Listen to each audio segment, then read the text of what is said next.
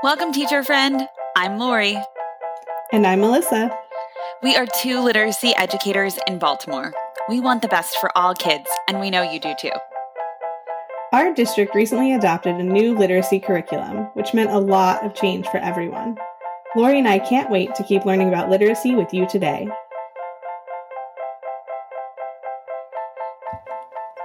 Hi, everyone. Welcome to Literacy Podcast. Melissa and Lori love literacy. We are so excited to talk about this topic today. It's one we've wanted to talk about for a while, and we have the right guest, the right topic, and we actually have a series in mind. So even better. We'll see where this goes. So today we're going to be talking about assessments. And we touched on this before with Meredith Lieben and Sue Pimentel, and we just think there's so much more to explore here. So, Melissa, I know you're especially excited for this. Yeah. I think with Jared Miracle. Yes. we can't say his name right, but we did have a really great discussion about assessment with him too, and how it needs to, we need to start looking at it differently. And so really excited to talk to Lior Clears today from Great Minds. And he is the Director of Assessment for the Humanities team, which is our ELA in history. Welcome, Lior. Thank you. Very happy to be here. Thanks for joining us. Yeah. Lior, do you want to tell our audience a little bit about, your background? And I think the most interesting is, how did you get to a place where assessment is your thing? Yeah, it's a good question. I never thought I'd be an assessment guy. I'll be honest. That was not necessarily a life path I'd ever considered or planned.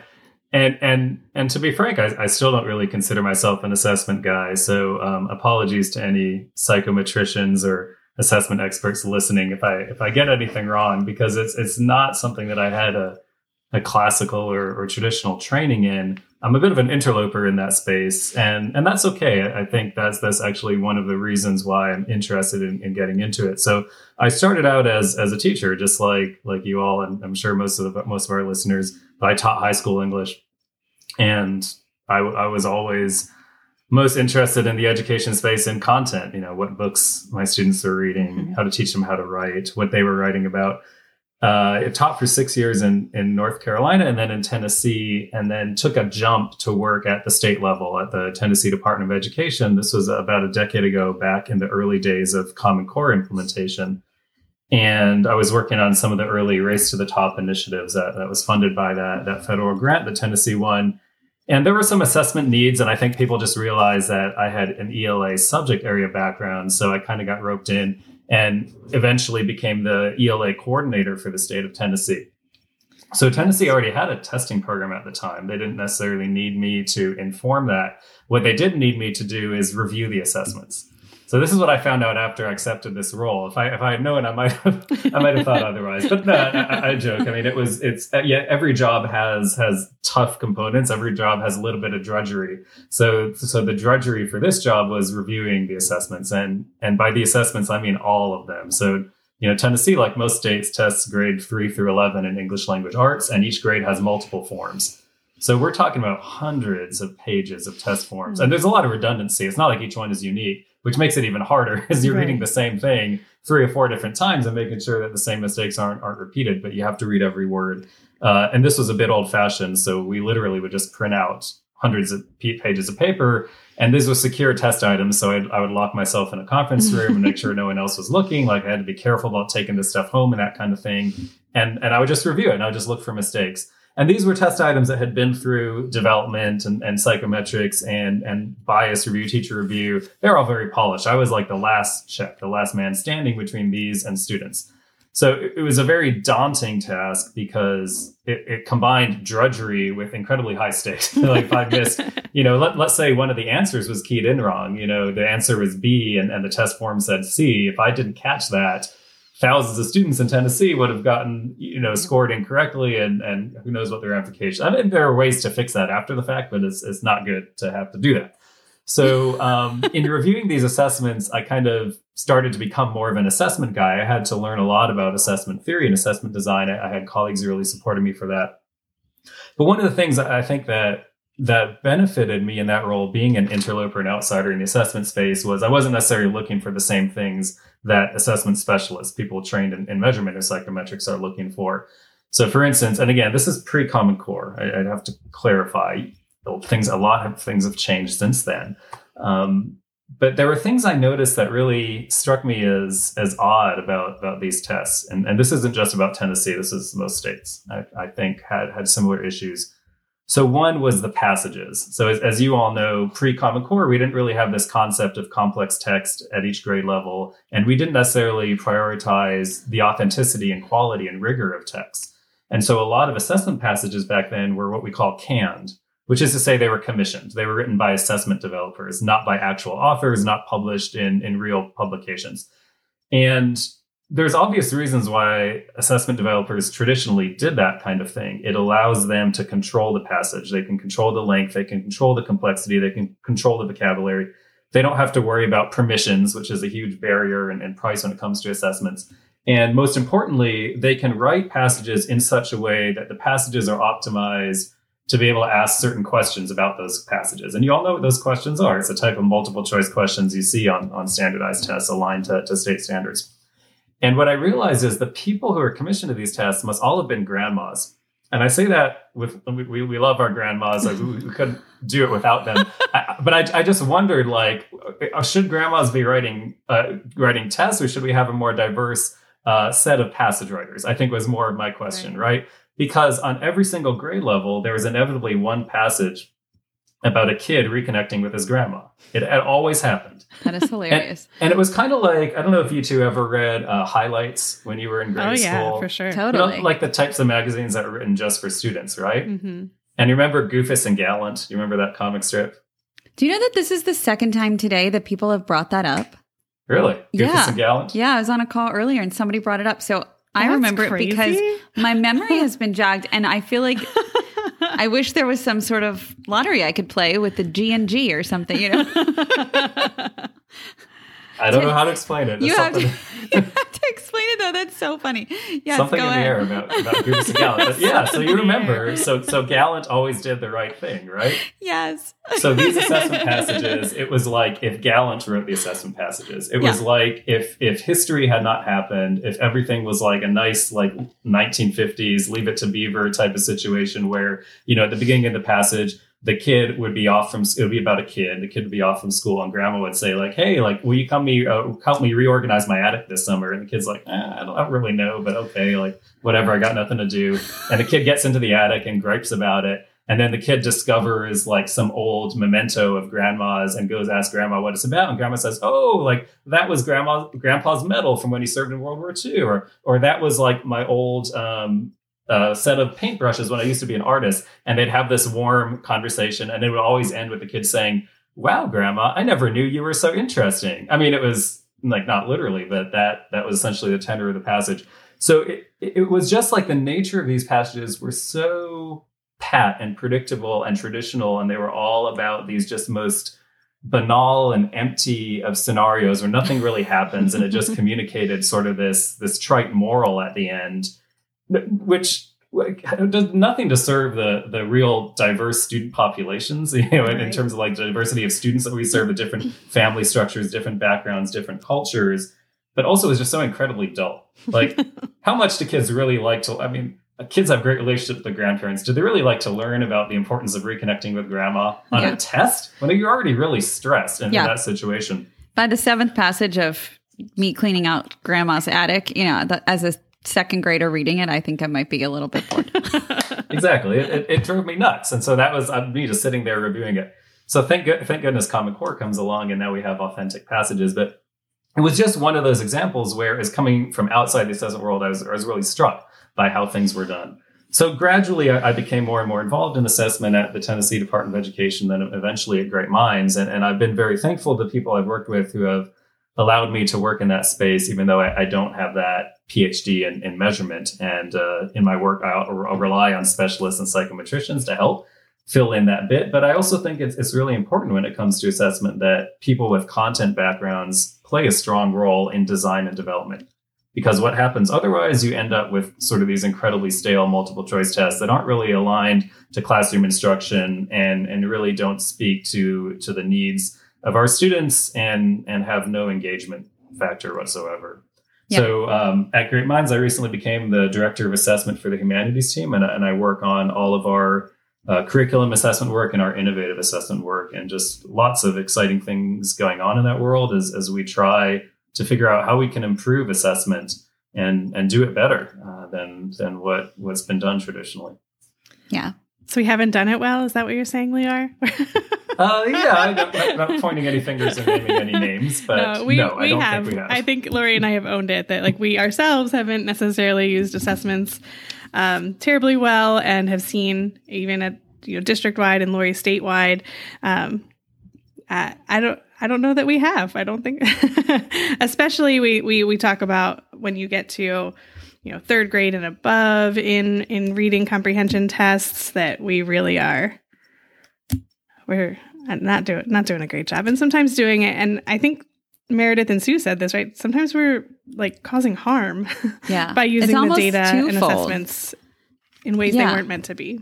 Yeah, it's like twofold, and I'd love to hear Lior's thoughts on this too. But we're not doing it well yet in the way of giving students the actual test, right? So the test is not done well. And then also the way that educators are using the data from that assessment that is right now seems, could be improved. So it's like the input and the output both need some rejigging or redoing. What do you think, Lior? Yeah, I mean, there's this great article that I think about a lot. It's called Garbage In, Garbage Out. And it really gets to that input-output idea you were talking about, Lori. And it's by Todd Rose at the Harvard Graduate School of Education. And Todd Rose has written a lot about some of the damaging aspects that you were mentioning, Lori. The things that we often don't think about when we see an assessment report and we see the numbers that come out of it, and we take action and do things based on those reports. So the idea of garbage in and garbage out being, well, if there's problems with the assessment design, or even if there aren't problems with the assessment design, but problems with the way that data is gathered and presented and the way and the inferences that we can draw or not draw from that data, and we reach false claims, it doesn't really matter how nice the output is and how beautiful the report is and how precise those numbers may appear. If garbage is coming in, garbage is going to come out. And it's remarkable how many decisions and decisions that really affect students' lives are made based on data that, to be frank, is kind of garbage. Like a lot of the assessments out there, and teachers, it's not their fault. They don't have access to what's on the inside, in terms of that input-output model. Yeah. A lot of standardized assessments and assessments that are sold are under lock and key for understandable reasons. Teachers don't get to know what the content is, what the items are, what the passages are, how is the data derived, what formulas lead to it. And they're trusting their leaders who are giving them these assessments and saying they're good. And a lot of times the leaders don't really know themselves. They've been subject to a sales pitch by an assessment vendor that tells them all these great things this assessment is going to do for you. And what I've noticed is that there's not a lot of reflection and really looking under the hood to sort of see, well, wait a second, like what is the actual mechanism here? What is the path of the data? What does the data mean? What is it really showing us about our students? And is the data making or implying claims that we can't really make based on the way the assessment is designed? Yeah. I'm imagining a lot of listeners taking like a big exhale right now and thinking, oh, I'm so glad that he said that. And I'm also imagining a lot of other people thinking, oh my gosh, if I have to sift through one more thing to figure out if it's legit or not, I'm like, it just seems overwhelming. Yeah. And I'm imagining too, like, I remember, Lori, probably sitting with you, looking at like beautiful graphs and charts and colors and from the different assessments we had. And I would just get frustrated because, like, sure, they got this question wrong, but Lior, like you're saying, like, I don't even know what the question actually was. I don't know what the passage actually was. I really don't know why the student chose the wrong answer, because it could be a million different reasons for, the lack of background knowledge or their vocabulary or something about the way the question was worded. Like, it could have been a million things. So we're sitting here trying to, like, surmise. Melissa, I'm also thinking when I taught high school, Lior, you might remember this too, like thinking, oh, the student just might have been tired. Maybe they just chose B. But we don't know all that just from looking at those graphs and charts and pretty colors. Yes. I think too, I want to name too, there are good data sources. So like, I know we're going to get to that, but just for anyone listening, we will get there. We went all in on the not great things first. Yeah, well, it's a good trajectory. We'll end with the positive. But I would just recommend for people if you're out there listening and what Melissa and Lori are resonating for you, there is a great keynote address at last year's Beyond Multiple Choice conference, which I attended virtually in 2021. And Beyond Multiple Choice is a conference where a bunch of assessment developers get together and think about what could we do better than multiple choice? Are there better options out there? So Jay McTighe of education fame, of backwards design fame, like everyone has read his books, gave a great keynote. It was brilliant. And what was brilliant about it is he didn't get into all of the technicalities of psychometrics, so I'm sure he could, but he really returned us to the basics. And one of the things that he said is that, and I think he was quoting from a psychometric textbook here, where he said, any system, and he defined assessment as any systematic basis for making inferences about characteristics of people. So an assessment isn't the assessment itself. It's what allows us to make inferences about characteristics of people. So why is inferences important here? And this gets to the examples you were talking about, Melissa and Lori. You can never assess everything. It's not realistic. If I'm an English teacher and I have taught 200 vocabulary words over the course of the year, I cannot ask my students about all 200. That would take too long. So what do? I sample. I ask them maybe about 20.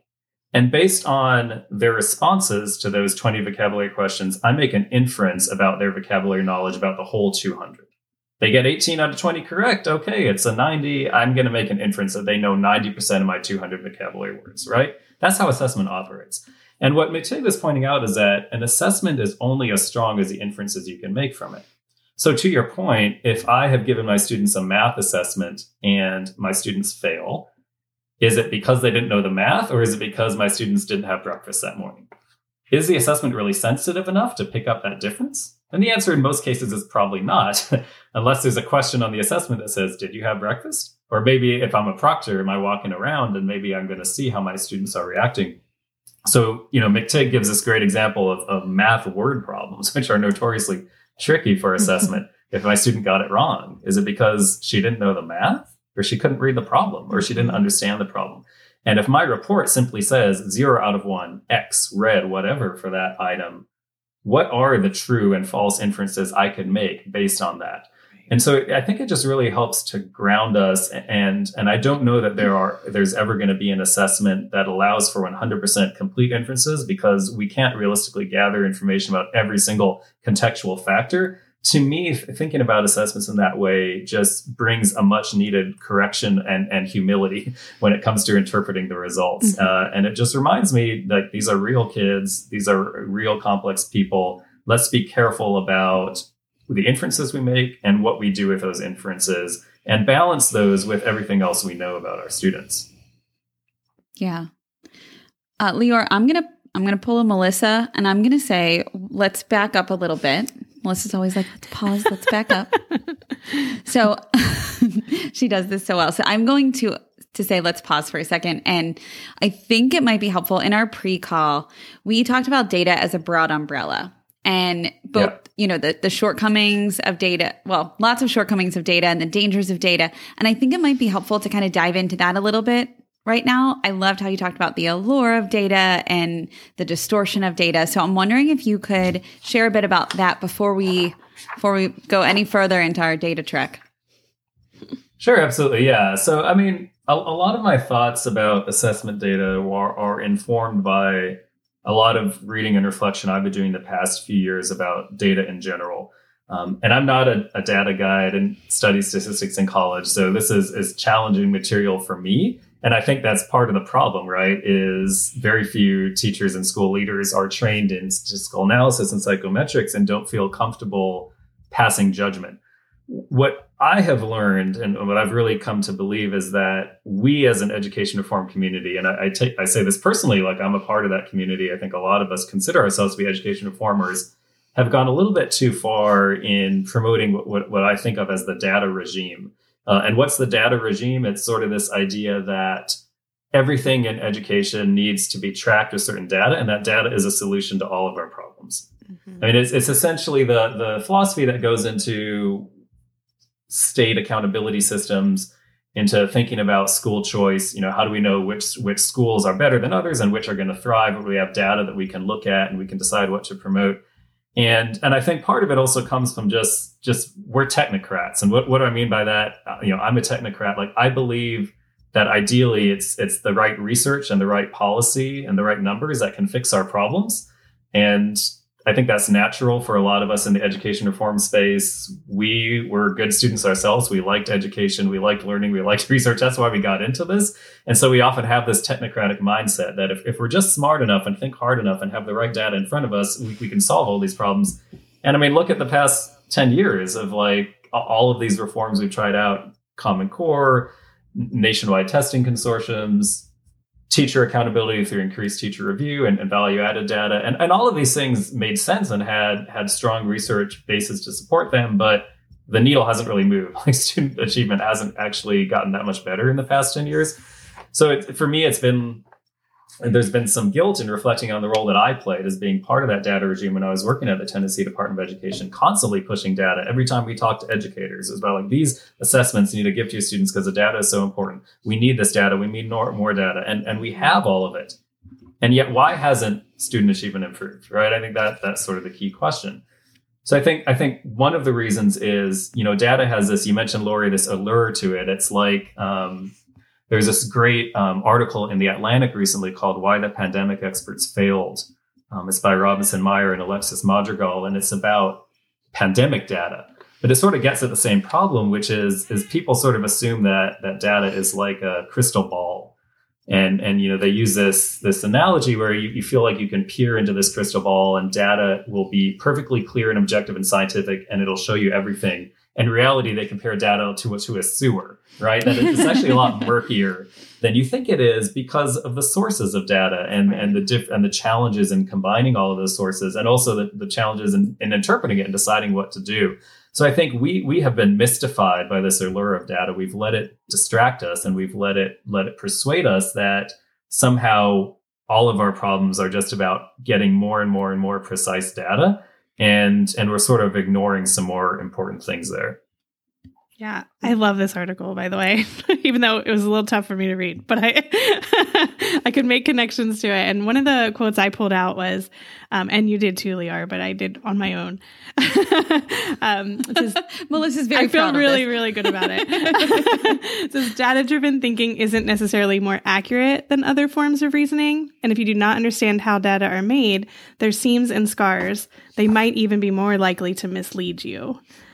And I don't know, that just hit me because it was like, yeah, I think that's so true on both ends, right? Like, we think that, if data says, then it's it. Like, we don't even question it, and then listening to this article of like, people didn't know where the data was coming from during the pandemic at first. Like, it was all over the place, but we didn't question it because it was in a graph or a chart and we just went with it. But so it can be really misleading. It can, and it can be dangerous. I really think it can be a dangerous fallacy. And like you said, Lori, this isn't to say we're throwing all of the data out. Data is an important part of the picture. Mm-hmm. But one of the ways I really like to think about it is in some of my research over the past couple of years, as I was thinking about data reporting for literacy assessment, I came across this image known as the DIKW period. And I don't know who came up with it first, but I really like the concept. So imagine a pyramid. And the bottom of the pyramid is the D is data. But there are levels above that get to higher and higher levels of understanding. So above data is I, information. So the idea that data is nice, but information can also include things that are not quantifiable, but that are also important. As a teacher, I get information every day from watching my students. It's not necessarily data that I can quantify or put in the chart, but I know I get information from observing them, from doing formative assessment. And then above information in the period is K, which is knowledge. And that's obviously relevant for those of us who work in high quality curriculum and work on knowledge building materials. Right? We know the value of knowledge. Information is nice, but knowledge is really what brings that information together into something more meaningful. And then at the tip of the pyramid, that apex is W, is wisdom, right? So what is even more valuable than knowledge? It's wisdom. I think of that old adage. It goes something along the lines of, knowledge is knowing that a tomato is a fruit, but wisdom is knowing not to put a tomato in a fruit salad. Right? Like you can know a lot of stuff in an encyclopedic way, but it doesn't necessarily mean that you have the wisdom to know what to do about it or how to implement it. So I think about data in the same way. Data is good, but if we stop there, if we don't apply the wisdom of experience and all of the knowledge that we've gathered about our students to making decisions, we are falling into that fallacy. We're falling into that fallacy that data is that crystal ball that's going to tell us the future of our students and solve all our problems. Yeah. And that some of the other articles you recommended too, Lior, kind of talk about that in education, is that, we often just get a report and it says that the, students did these things. They didn't get these answers right on these questions. And so teachers are often left not knowing what to do with that, right? They often are teaching it the same way because they don't have another way. That's their way to do it, right? That's how I know how to do it. So I'm going to teach it again in the same way. And that hasn't really produced many results. So yeah, that what do I do with this data that y'all are giving me? And I don't know that we all have the best answers, because I think it goes back to what Lori said too, is we got to make sure the assessment is actually good before we're using that data in a way that makes sense.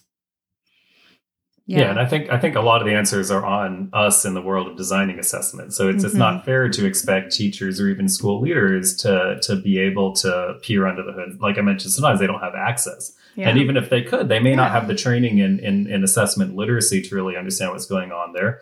And I see that in the same way I look at curriculum. We don't expect teachers to be experts at writing curriculum. That's why having a high quality curriculum at hand is so important. I say the same with assessments. It's on assessment developers to be a lot more thoughtful about what we're offering and its effects in the classroom. Because the truth is, a lot of the assessments out there in the marketplace are not very effective in terms of driving student achievement.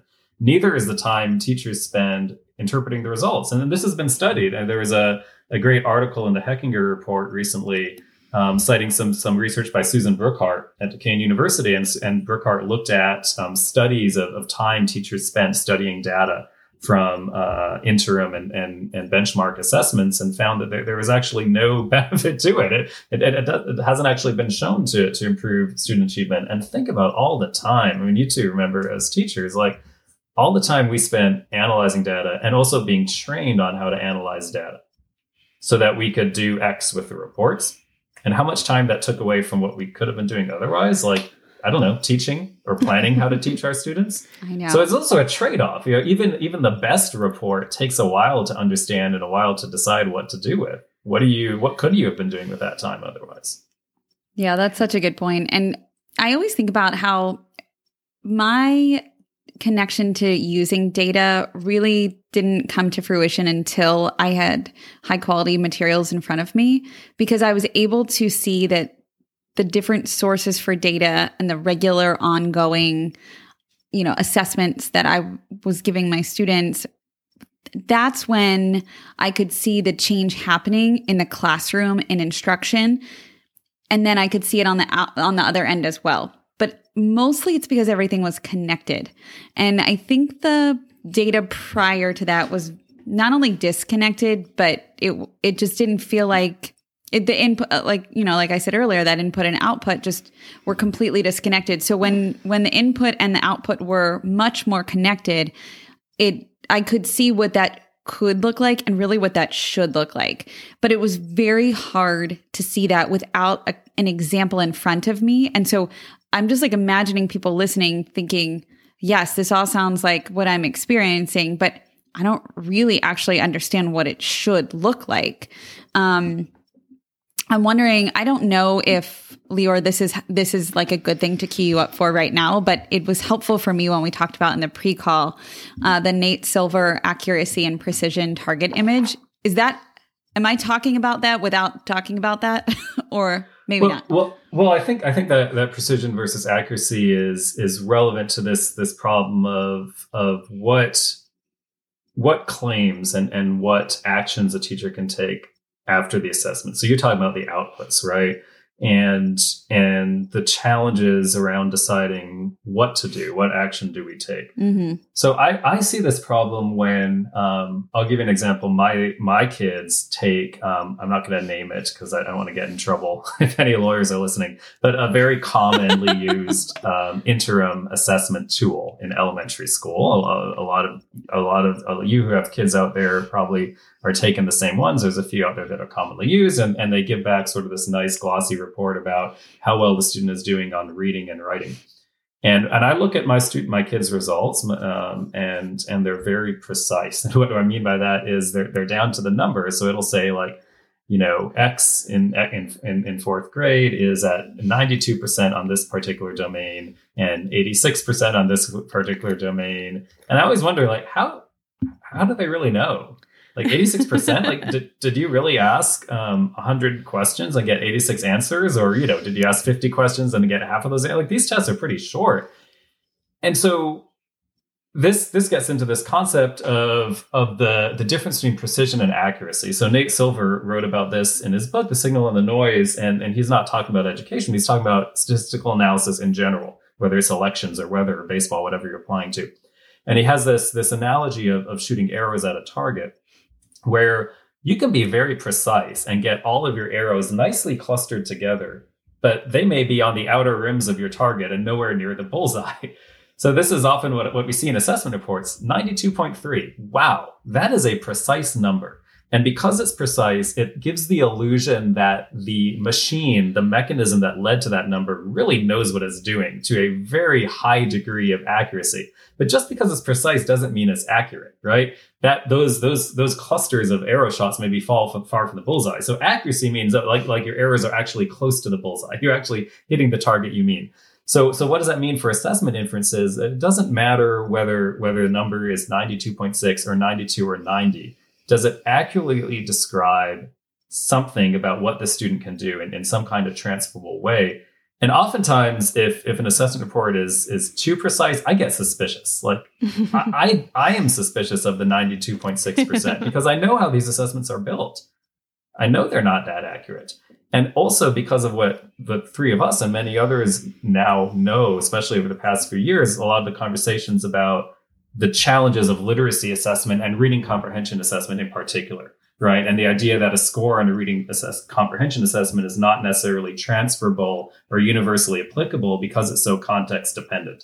So when my daughter's report says she is a 92 or whatever at reading informational text of this particular structure, I know that's meaningless information, right? Can you go through, like, you're so smart. Thank you for being here today. Like, can you go through as a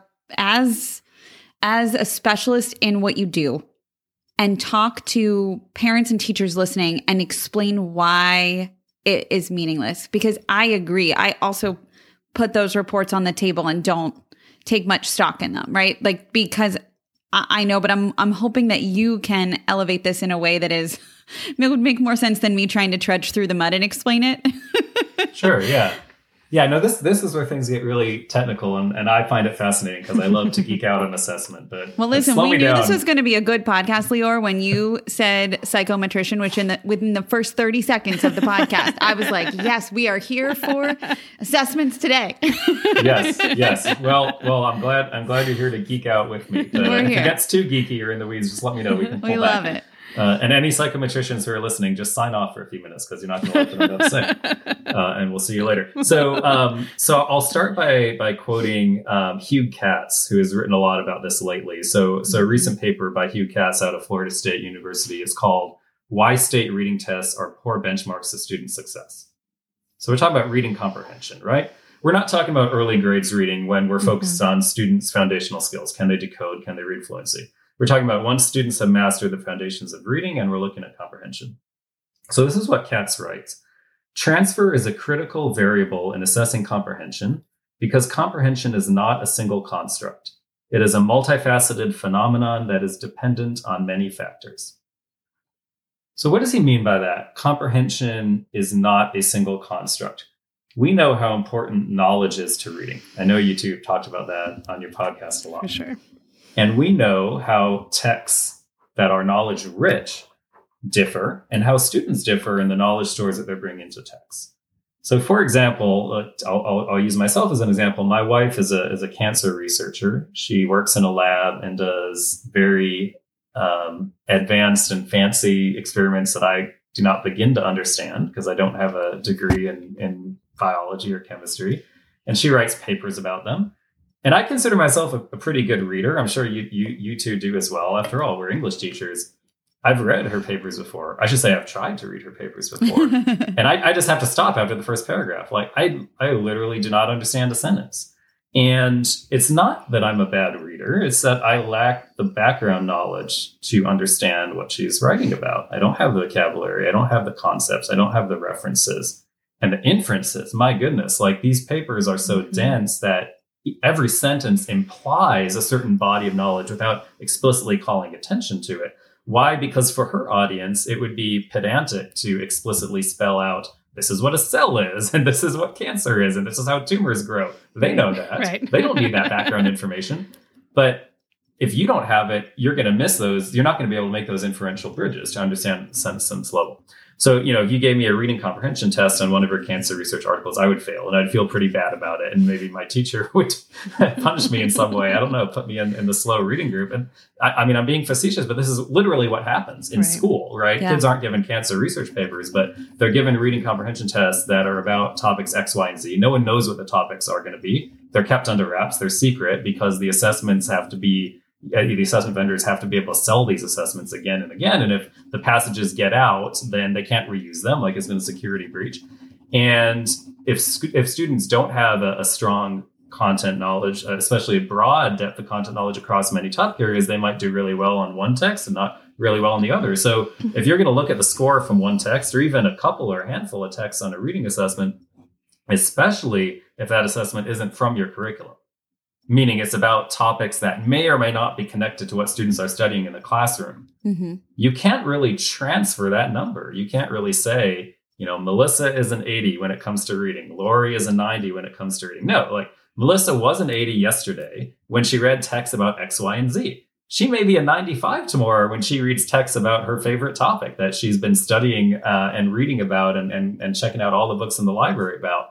So that's really what CATS is getting into, right? Reading comprehension is not a single construct. It's a multifaceted phenomenon. I was just talking about knowledge. We could talk about other factors that go into it, right? Vocabulary. How about motivation? And none of this is going to show up on the report. All you're going to see on the report is this misleadingly precise number that, again, leads to terrible things happening. Students being placed in reading groups where they are barred from access to high-quality texts. Students being labeled as poor and struggling readers and not receiving the instruction and especially the content instruction that they need to actually grow and advance to the highest levels. And research has shown this. Like once kids are placed in the low reading group, they rarely leave. Mm-hmm. It's usually a sentence for life.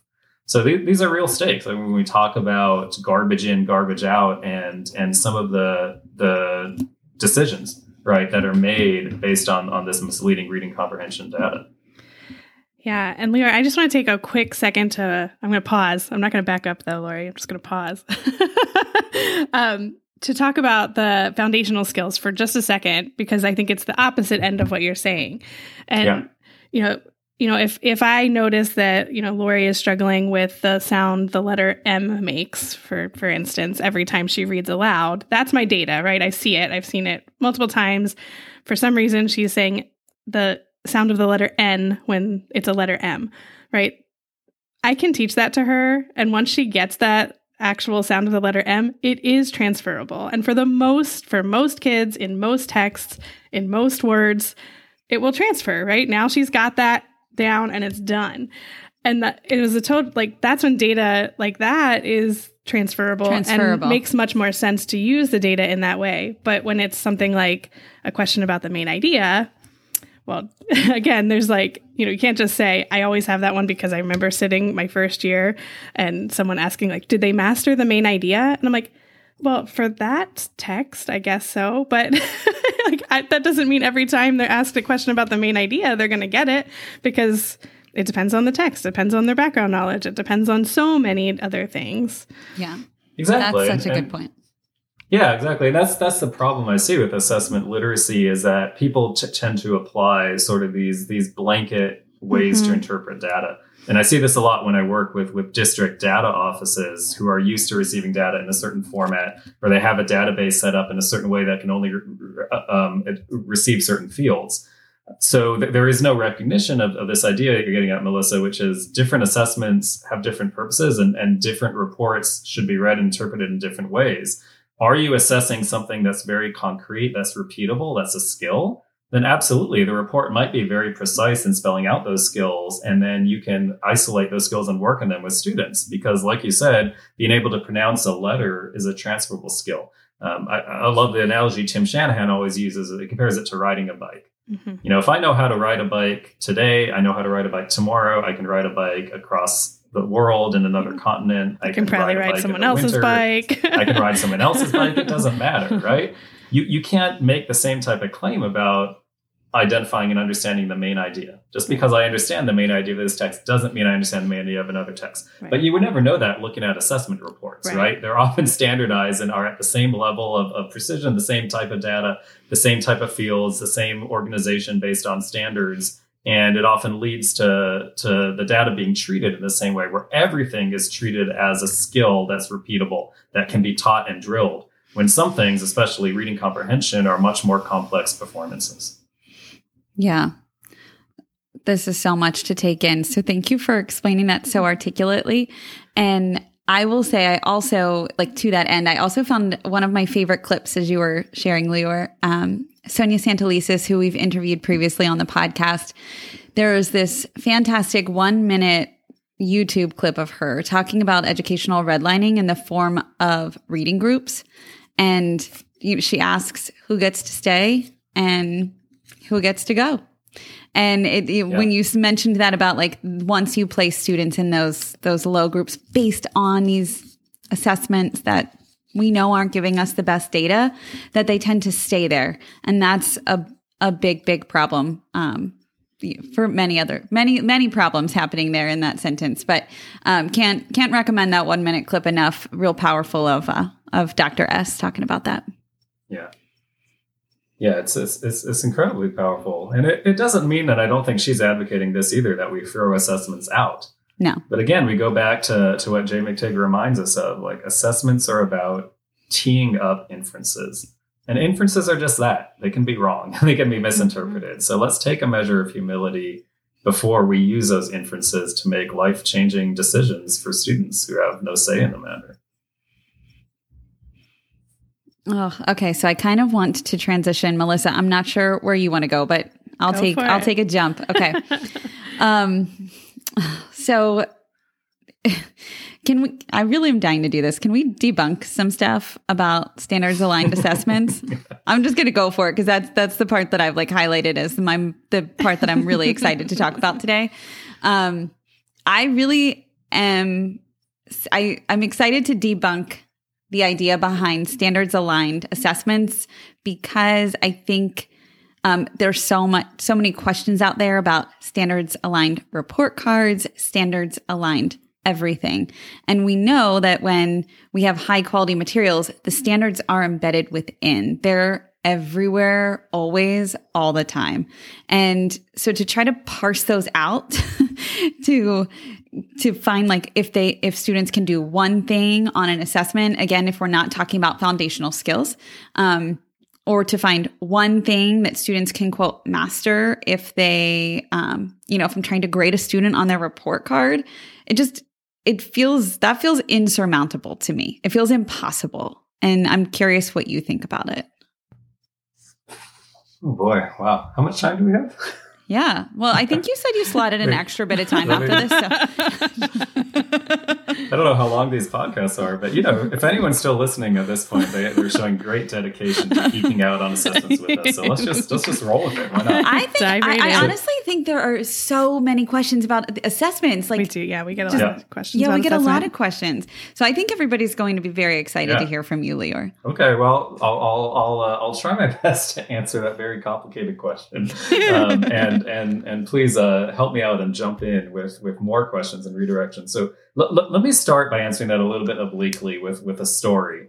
And again, I want to cite Jay McTighe here from his keynote address at last year's Beyond Multiple Choice, because I think it was so brilliant, and I just want to share it with all of this audience who may not have been there listening live when I was.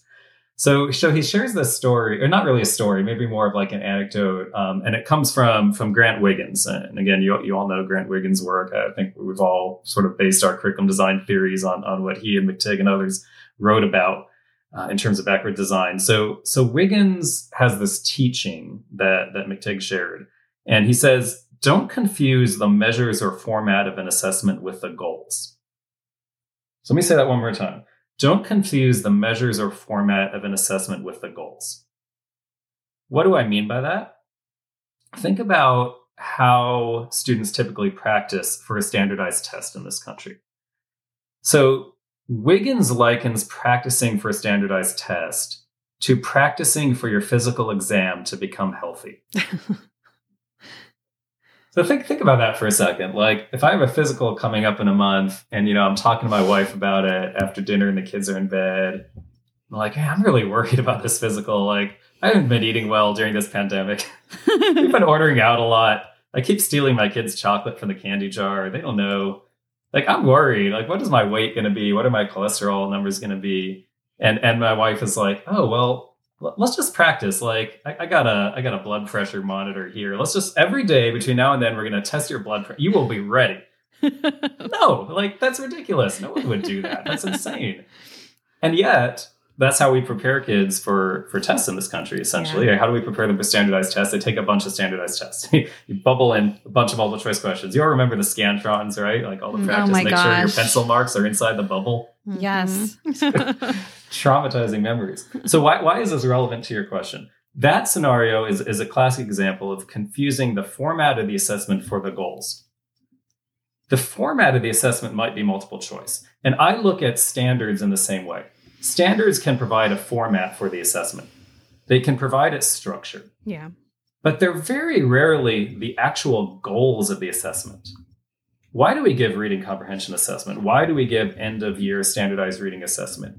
Is our goal to see that students have masterized the particular skills enumerated in the standards? Is our goal to see that students can master standard RL23 and RL27 and RL29? I'm not saying those things aren't important, but I am saying that we have a bigger goal. Our goal is that all students can independently, successfully comprehend texts at an appropriate complexity level for their grade level, ideally a range of texts about different topics and of different genres and formats. That's our goal. Mm-hmm. So when we overly focus on the format and structure of assessment, we often miss out on what matters. And this gets into preparation. Is the best way to prepare for a multiple choice test to take a bunch of multiple choice questions? No, it's actually to learn the knowledge that you're being asked about. Right? So we can talk more later about what that means for ELA, because it's hard to define because the standards don't actually spell out knowledge. But again, like I look at standards-based reporting in the same way. So standards can give you insight. They're not always and not often the goal. And especially when it comes to reading comprehension assessment, because of the way reading comprehension works, because it's a complex, multifaceted performance. Standards aligned data is not actually going to give you insight into what your students know and can do in any kind of meaningful way.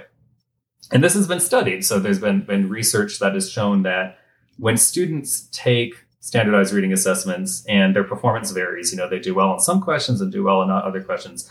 It's not because they're really good at answering question type X. They're really good at answering questions about cause and effect, or because they're really good at answering questions about standard Y, right? About discerning the main idea. What tends to cause the variance in performance is the complexity of the text and their knowledge, and whether they have knowledge of the topic or not. That's what makes a difference. So to create a report that sort of implies that LIOR could be in some kind of universal or fixed or constant way really good at reading standard 2.7, but not really good at reading standard 2.3, it's simply not true. It's not a true statement of me. It's not a true statement of how reading works. And yet, because it's data, is taken at face value. And so what happens if LIOR doesn't do well on items aligned to 2.3, he's going to get a lot of drills and a lot of boring, disconnected work that has no connection whatsoever to the curriculum, is completely incoherent. It's just a bunch of drills. I know I'll get a bunch of multiple choice questions about identifying the main idea or whatever without actually building knowledge that I would need on a real assessment to identify the main idea of an unknown text and unknown topic. So again, I'm talking about literacy assessment and reading comprehension in particular. Every assessment is different. The context is different. In math, it can make more sense to look at standards because those are often the goals. Mm-hmm. You know, in a math assessment, you could have a standard that says, know your multiplication facts on single digit numbers. That is a standard, and it's a very clear goal of the assessment. Right. And that's just how math works. So in math, it's easier to sort of enumerate those very discrete, repeatable skills that you can teach and you can test. And there's more of a straight through line. So reading comprehension, things just get a lot more complicated because it is the most complex thing, maybe second to writing, that we ask students to do. And there's just so many things mentally, cognitively, emotionally that a student needs to do to understand a text well. It is impossible to capture that in a single standard or in even a group of standards. Yeah, that was great. I actually had a really amazing conversation one time with Tim Shanahan, which was exciting, where he said, wow, I'm jealous. I know. I'm just kidding. But he did say that. He said, you know, a better thing to do with this data, which he still said it's, you know, you're still making inferences, right? You're still going to be guessing. But he said a better thing to do than going down each standard would be to like look at, okay, I have my class, which passages did they tend to do better with? Which passages did they tend to not do as well with? And then actually dig into the passages, the texts themselves, and start to look at like, well, maybe why, you know, like, and again, you're making inferences there, you're guessing, you're not going to get anything specific, but he still said that's a better route to go because you're looking at the texts themselves. And I'm often, teachers are not even given the texts. I know, that's what I was just going to say. Let alone like actually looking at those texts. That's the problem. And it's so obvious that everyone ignores it. So so I'm gonna make a pitch here. When can you look at the text? The only time you can do that is in curriculum embedded assessments. Mm-hmm. Every other assessment product you're going to do, interim, benchmark, summative, predictive, you're not going to have access to that because those are products that are sold and for reasons of economics often need to be reused year after year. Mm-hmm. They're not going to tell you the text. You can do that with curriculum embedded assessments because it's less formal, because there aren't stakes involved, and because you know the text and content. After all, it's the curriculum that you're teaching. So when we talk about the time teachers spend on data, and you know, I often wonder, like Susan Brookhart did that analysis of interim tests.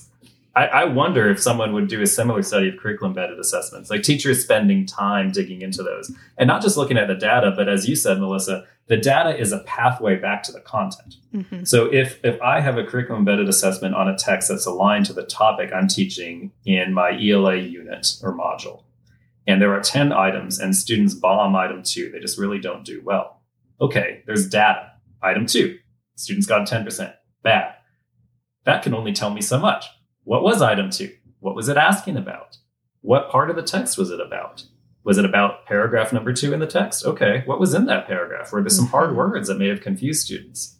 Great, let's teach the words. Let's not waste time asking what standard item 2 is about or what the format was. Or asking that same question again and again. Exactly. It's madness. And yet it's not done because, again, the assessments that everybody pays attention to, that teachers spend the most time on because their leaders emphasize them the most, are those big ticket items there, the interims, the summatives, and the benchmarks. Let's do the data analysis on curriculum embedded assessments. Let's use the time wisely because that actually gets us past the numbers and allows us to return the content and return students to the curriculum they've been studying, which of course also has the benefit of coherence. It's no longer, all right, time to stop learning. It's test prep time for the next month.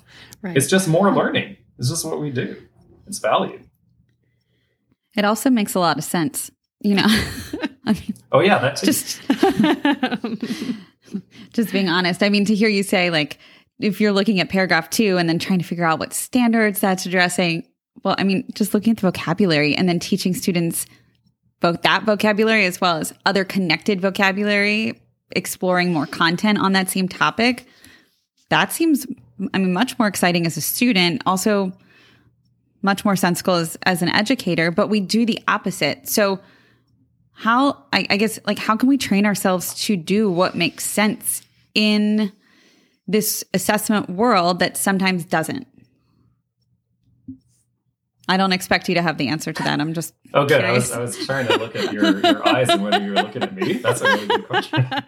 What do you think, Lori? You're the expert. It is a great question. I don't have a single answer. It's something that I spend a lot of time thinking about, and something that we've been working on internally.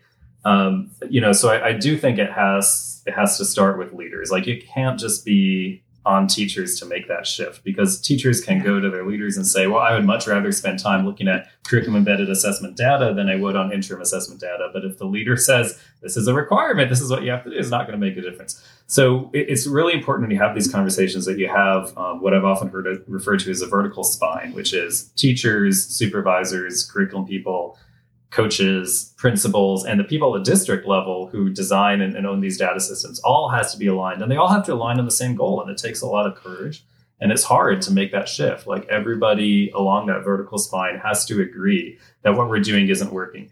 And it's been done before. Like, it's not like it's impossible. So one of the most inspiring case studies I've seen about this comes from Payman Ruhanafard, and I apologize if I'm mispronouncing his name, but he was the former superintendent of Camden, New Jersey. Mm-hmm. And Payman wrote in Chalkbeat a few years ago, just reflecting on his experiences after he left Camden. And it was basically like a mea culpa about how he presided over this data regime and had his teachers and leaders spending so much time with their heads down looking at assessment data. And he realized that it was harmful. And he actually overruled his own cabinet, his own board that was really pushing for continued emphasis on the big two, reading and math assessment, and giving all these interims and looking at this data and setting targets based on this data.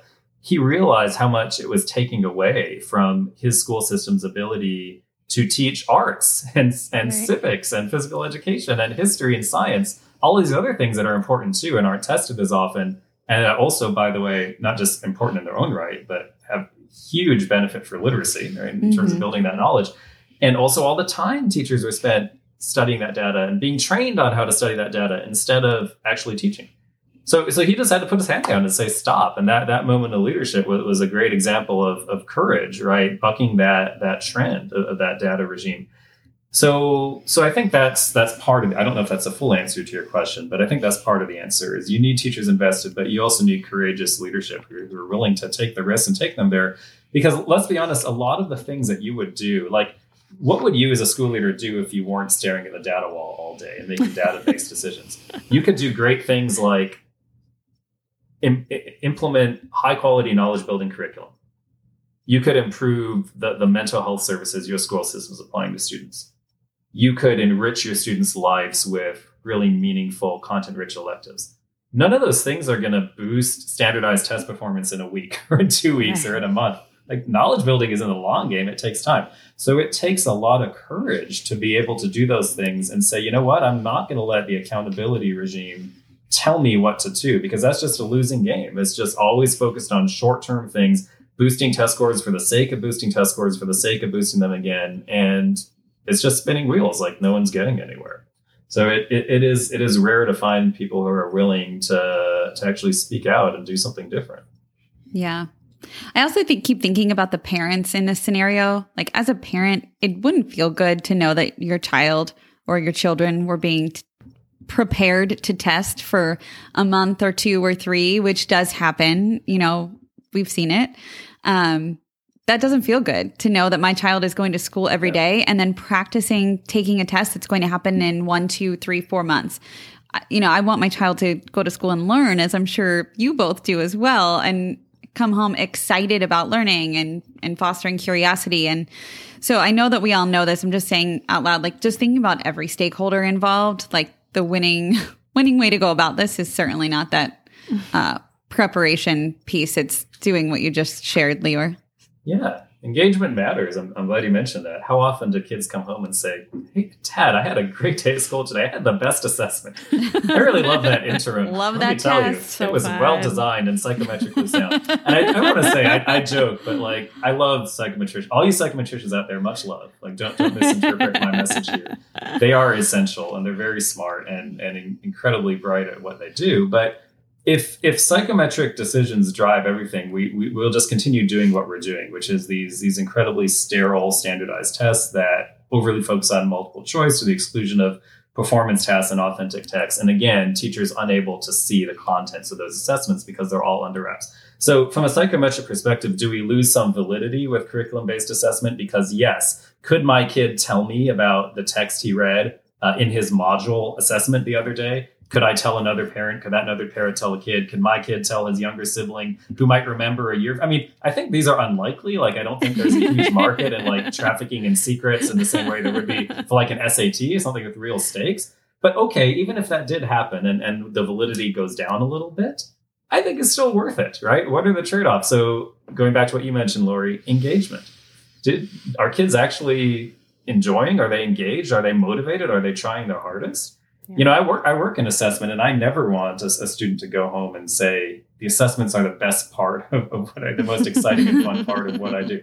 No, they're always going to be a part of schooling, and they're important. But the real engagement is what comes from the content, right? That core content, it's instruction every day, and that's what I want people to be focusing on. And when students are taking assessments and teachers are studying assessment results, the best thing I can hope for is that they return immediately to that curriculum content and that the assessment inspires them to go back instead of inspiring them to do what you're talking about, Lori, which is like the endless test prep or like, God forbid, the test pep rally that you hear about in schools. And it's like, let's take a day out of learning to have a pep rally to get excited about a test that is clearly not exciting, or else you wouldn't have had a pep rally for it in the first place. Like, you're really telling on yourself by having these, right?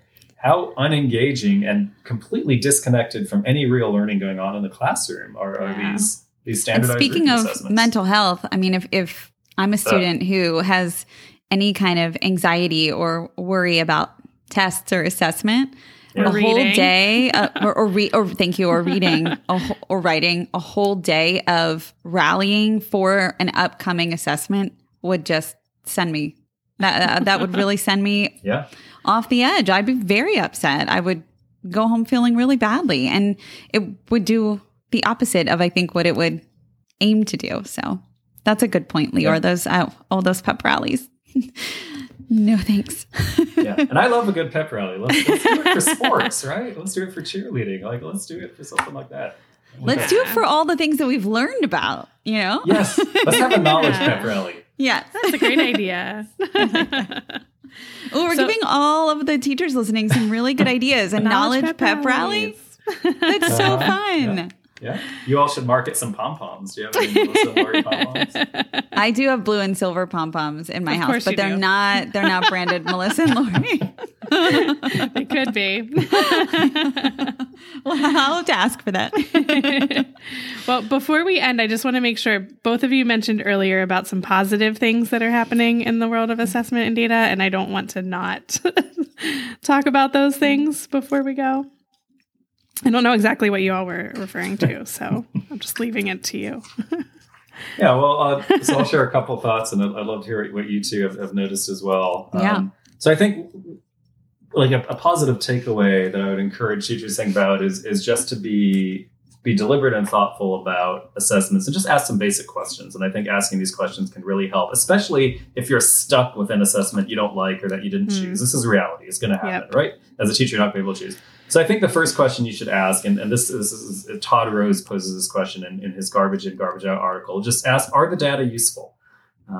Just try to find out as much as you can about the design of the assessment and whether it is actually designed to lead to the inferences that are actually meaningful. And you as a teacher, you know your subject area best. You know what reading comprehension is. You know what math is. You know what foundational skills are. Are the data actually useful in teaching those things? So that was the first question. And then the next question I would ask is, how are we preparing students for the assessments? And are we confusing the goals for the format? Are we letting the format drive our preparation as opposed to the goals? And if you remember those goals, often if the assessment is good or even solid, there's going to be some solid content or skills-based or subject matter related goals in there that you can always go back to focus on instead of just thinking, how can I train my students to fill out bubbles? And then the last thing that I'll mention, and maybe we could talk about this on a future podcast if we're running out of time, although I'm happy to talk about it more now if you do have time, is there's some really interesting innovations going on in the state standardized assessment space around literacy, starting in Louisiana, where we're working on an innovative assessment that is actually aligned to the curriculum students are studying, as opposed to completely disconnected topics. So it's starting small. It's just in Louisiana now, but it's getting a lot of attention. And I'm really hoping a lot of these innovative assessments can spread. And to me, like, the implication of innovative is very simple. Try something different. It's not the way assessments are typically done. It's not the most psychometrically easy way, but this project, and I'm working on it, Great Minds is participating as a curriculum partner for this. We have psychometricians on the project, like, they're involved. We're not cutting them out, but it is much more of a collaborative process where people who understand content in the subject matter area are weighing in on the design of the assessment, on what text we use, and on how those assessments do a much better job of capturing and reflecting what students are learning in the classroom versus your typical end of year reading test. So that's just a little teaser for any future conversations. I'm happy to talk more about that. We will definitely have a future podcast about that. I know. I feel like we could keep going forever. I'm so glad that you coded that as innovative assessments, though, because I haven't had the words I wasn't sure what to call it. So these brilliant assessments that are happening in Louisiana is how I've been explaining it. But I love having a new phrase now, these innovative assessments that are prioritizing kind of the knowledge and what students are learning throughout the year. So it feels connected to what they're doing. That's awesome. I can't wait to learn more about that. Yeah, it's really exciting work. All right, Leor, you just gave some really good advice, but we always still ask at the end for our guests to leave our listeners a piece of advice. So if you have one last thing you would tell teachers, leaders, anyone working with assessments, especially with reading comprehension specifically, but could be anything. Oh boy.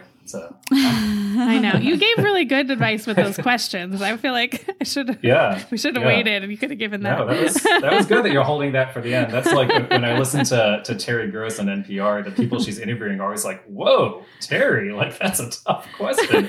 That was like a Terry Gross type of tough All right. question. So I want to see if I can rise to that. So it may be kind of cliched and bland, but I will just say, because I truly do believe in it, that you, whoever you are out there, a teacher, a parent, a student, are never defined by an assessment. Assessment is not who you are, especially one single assessment. This is basic. I don't think anyone really disagrees with that, but it really is striking how, like, in practice, it seems like a lot of people actually are doing things that make it seem like an assessment really is a label. Yeah. So that can also be hard to internalize. You know, as a parent, I get those reports back from my students, and as someone who works in the assessment industry, I know they're not of high value, but I forget in the moment. Absolutely. Like when I see my daughter and it says, like, this is her percentage compared to other kids in the country, I'm like, oh, who are those other X percent of kids who are better than? Really? No, my daughter's the best. Like, it's very upsetting. It is, because we are emotionally, for obvious reasons, attached to those results. You know, we feel like they somehow describe our value. They don't. Like, assessments are limited. They are flawed. They're important, but they're limited. They're never going to tell everything. So one result from a test doesn't define you. And there are so many things that can go wrong in a test and a very few things that can go right. Right? It's actually surprising anyone does do well in an assessment, considering that. And so for all those students out there who struggle with assessments and all those teachers out there who struggle with low scores, it doesn't mean that you should ignore those. And there are things that we can talk about to help students improve, things that really matter. But in the end, it's not who you are. I've never seen a job where, like, SAT scores show up in the application, right? Or your score on your high school end of year exam or that kind of thing. Yeah. Sure, there are stakes and accountability, so you got to pay attention to it. Like, you got to prepare. And some of those things we can debate, like whether it's right to attach accountability to those things. But at the end, it's just a test. And there's so much more that goes into what makes a human, what makes a reader, what makes a writer, that will never be captured by assessments because they're so blunt as instruments. That's great. Yeah. Thank you so much, Leor. This was Great conversation. Great advice to leave us on. We definitely appreciate you. And we're inviting you back to talk to some more experts about assessment along the way. So be ready. I know. We have so many more questions on our sheet that we didn't even get to. So thank you for being here today to just step us into assessment. And we'll link all of the resources that you mentioned in our show notes because they are so rich, and we'll make sure that everyone has those. But thank you. We can't thank you enough. This concept of assessment needs so much more conversation, and we're just really grateful that you said yes to talking about it today. Well, thank you. I'm loving this podcasting thing. I have no idea how you two do it, and it's great. I just feel like it's just three people chatting about education. I know eventually people will listen, but it makes it a lot easier when you can't actually see their faces. So it's just fun to chat about these fascinating topics with you two. Thank you for your interest, and yeah, I'd love to come back. Hopefully, if people listen and are interested and want to hear more, we could talk about assessment for hours and days and days and days. So let's keep it going. Yeah. Well, thank you. Yes, and I can guarantee people will listen, so don't worry about that. Absolutely will. All right. Thanks for listening, literacy lovers. We release a new podcast episode every Friday and share more resources in a newsletter on Tuesday. Sign up for our newsletter at literacypodcast.com. Each week, you'll receive important information, resources, and connected content. We're excited to create a space for community discussion about our podcast. We want to connect with our listeners and support you in answering your questions. But we also realize there are a lot of other educators out there who have great advice and experience too. Let's keep learning together in our Melissa and Lori Love Literacy podcast Facebook group, and be sure to follow us on Instagram and Twitter. If the content in this episode helped you, share with a fellow educator and teacher friend. Our literacy lover community welcomes educators at every stage of their learning journey. We're so glad you're here to learn with us.